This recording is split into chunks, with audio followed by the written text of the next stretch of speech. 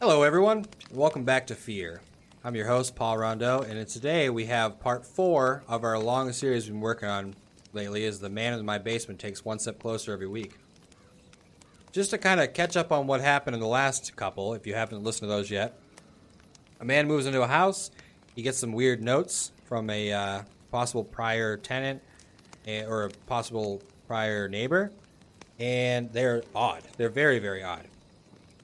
So he doesn't take them seriously, and he ends up, really, really dealing with the consequences. So in the last one, it showed what happens to somebody when they finally reap those consequences. But hopefully in today's episode, we can understand a little more what the heck is going on, because the last one was very ambiguous. So without further ado, let's just get into part 4.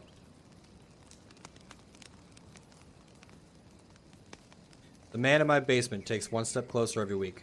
Part 4. By Polterkites. Rule 6.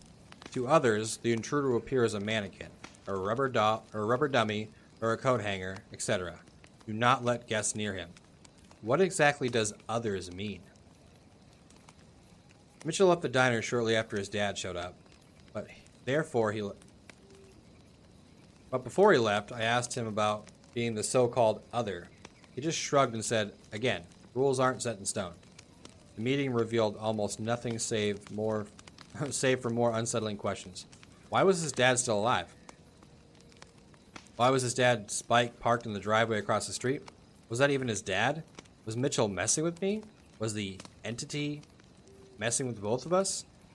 Questions over questions over questions. Rising dread lurking beneath the surface of all. Like reality itself were a blanket draped over some unspeakable terror, a veil that might be torn away at any second. Highway 7 was emptier than usual. My blue 1993 Toyota hatchback reverberating with the drones of rubber against road. The red sun crept down behind the distant mountains. Shadows stretched longer as the day crawled westward. Against pastel pink skies, starling flocks move like singular hive minds. Driving always calmed me down. Before I owned a car, I used to go for these long, solitary hikes out in the temperate mountain rainforests. There's something about constant motion. Outside, alone and peaceful. I was still committed to following the rules, at least until I thought of something better. My next priority would be to get somebody over. A guest, who actually wanted to stay. Maybe I'd rent out the spare bedroom. Maybe I'd call up an old friend. Easier said than done, especially considering the pandemic. Either way, I need to get a handle on this. Up ahead, parked at the side of the highway, the red Kawasaki motorcycle.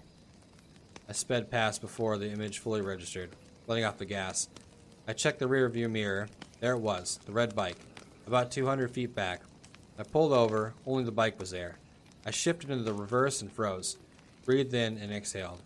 I shifted back into forward and stared at the empty highway ahead, pinned straight up to the horizon.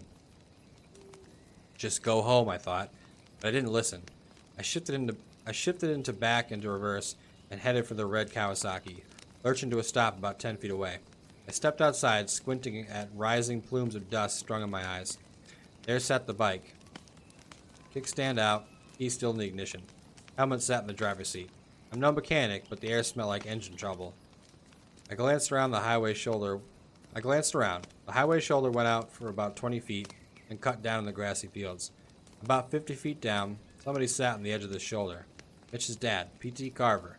At least that's what I assumed from this distance. He sat with his elbows resting on his knees, staring off into the fields, smoking. I stood there, weighing my options.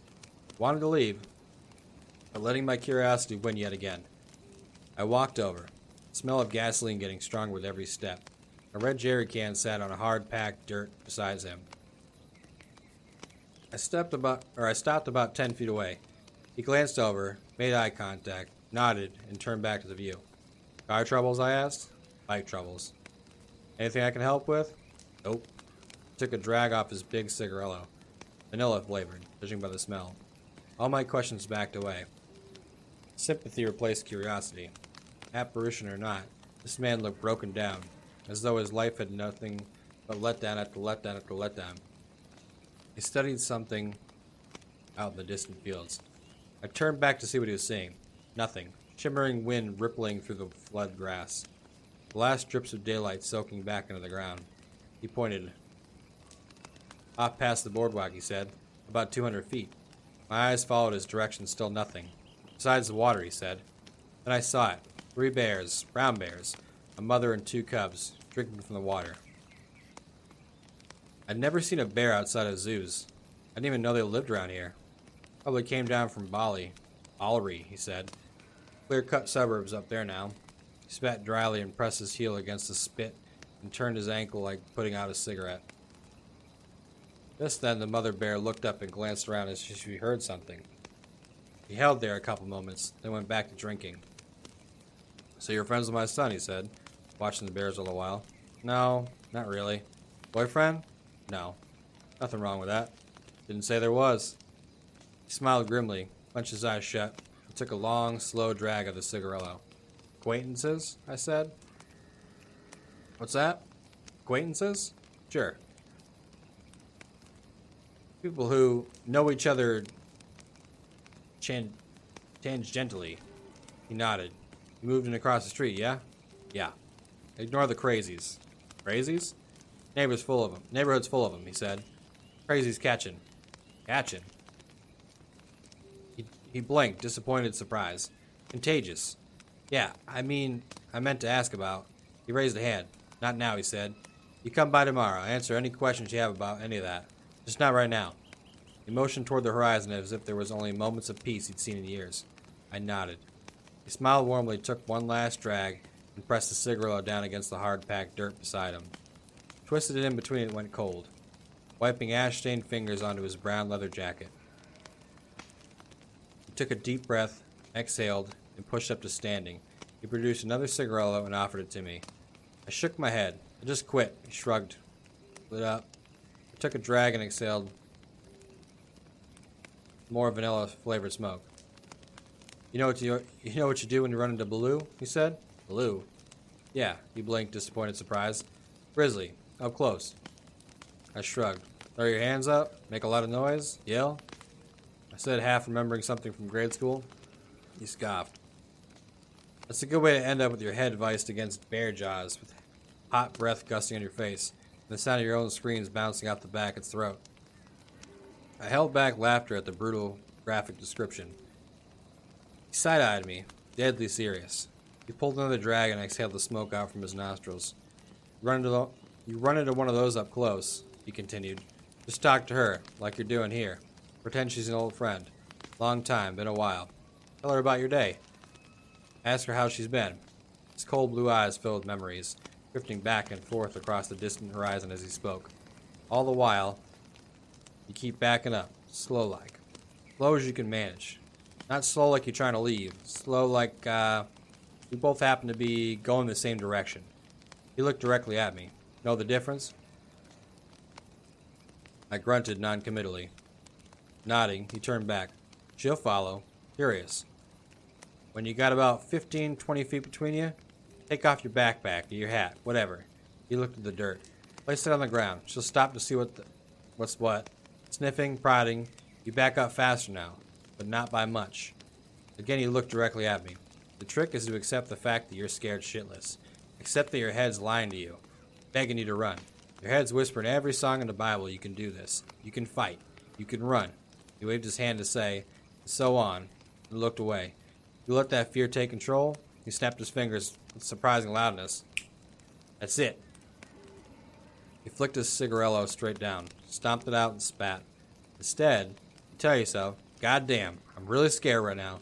You take that and whatever else and set it upside. Don't push it away. Don't forget it. Just set it aside and focus on breathing instead. Focus on backing up, one foot after another. No shortcuts. He trailed off into silence. Soon enough, she'll lose interest and wander off. He met my eyes again. Usually, he continued, if Baloo wants a fight, you go for the eyes. He shrugged. At least you go down fighting. A few long seconds passed until I realized he was finished. Thank you, I said, not really sure what to say. I turned back to the field. The family of bears was gone now. He chuckled softly and stepped away. Look, if you have any questions about any of this haunting bullshit, he said, you know where I live. Just come by. I nodded, still not sure if he was a puppet, apparition, or real. I'll just tell you straight up, don't take anything from the neighbors seriously, especially fucking Howie. Sure, I said, turning back to my car. One more thing. He squat down, picking up the red jerry can and shook it. Empty. The nearest gas pump was about 3 miles out. I brought the jerry can back full, and we drove home the same direction. Despite my reservations, I liked PT. He reminded me of my old man. Rest in peace. Still, I didn't know who to believe, and I couldn't shake the way his eyes moved outside the diner. Maybe I was paranoid. Maybe I was seeing things, but no amount of paranoia explained the coat rack in the basement, which first thing tomorrow morning is what I meant to ask him about. I pulled into my driveway and sat there a good moment before stepping out. Orange streetlights bounced off wet asphalt. Frantic moths swarmed the unnatural glow like flies in a corpse. A small gray dot of a cat or raccoon shimmied down a neighbor's fence and slinked across the fresh-cut lawn. The house across the street was dark, and the driveway was empty. Maybe he took a different route back. I stepped inside and pulled the door shut behind me. When I saw the basement door, the weight of everything suddenly came crashing down. The door was shut, yet almost pleading to me to open it, silently begging me to check to see if the coat rack was still there, see how much further along it was.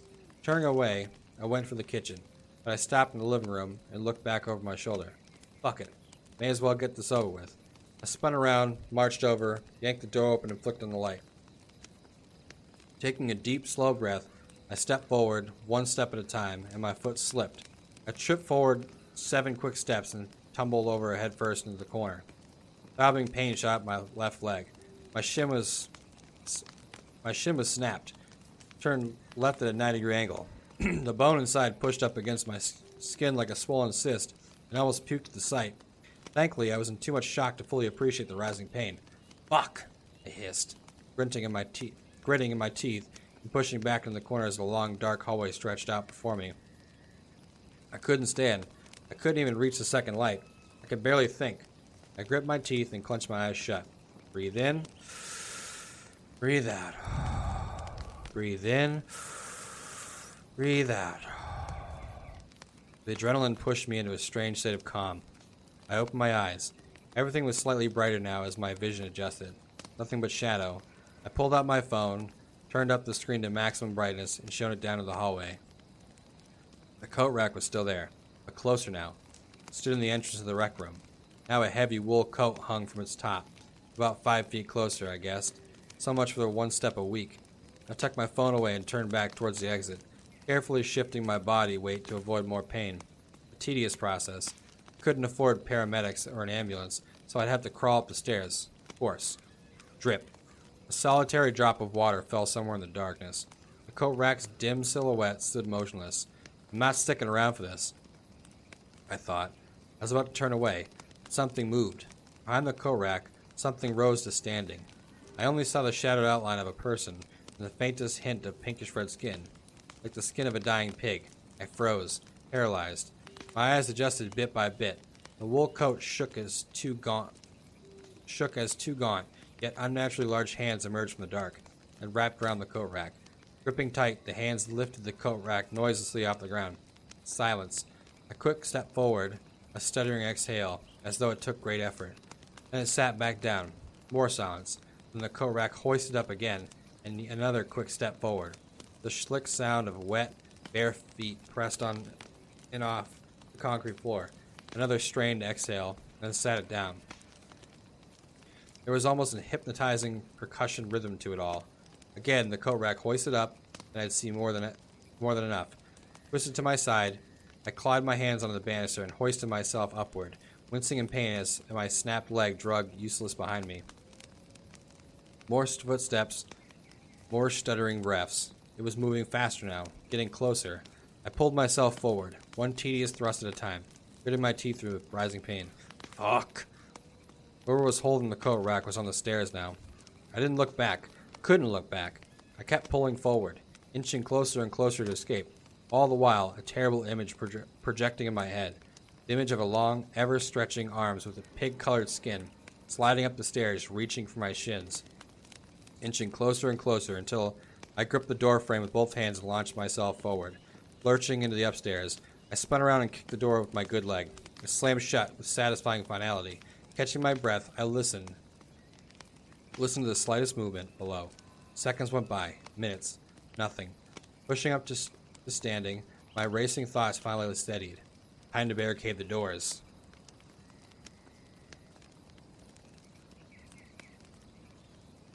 Oh, I don't know what it is about this story. I don't know. It's really interesting.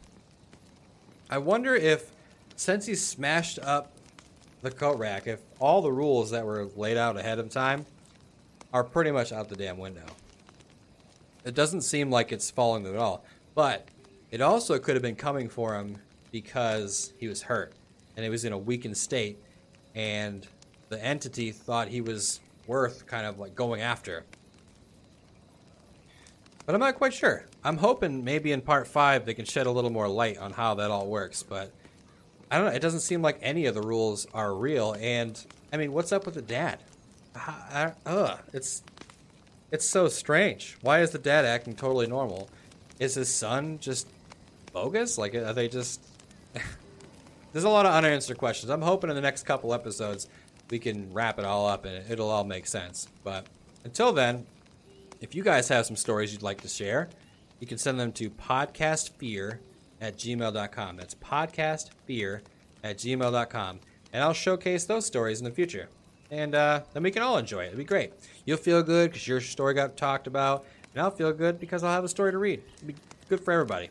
Also, it would mean the world to me if you could share this with somebody. I don't care. You could even share it with your grandma. I'm sure she'd love it.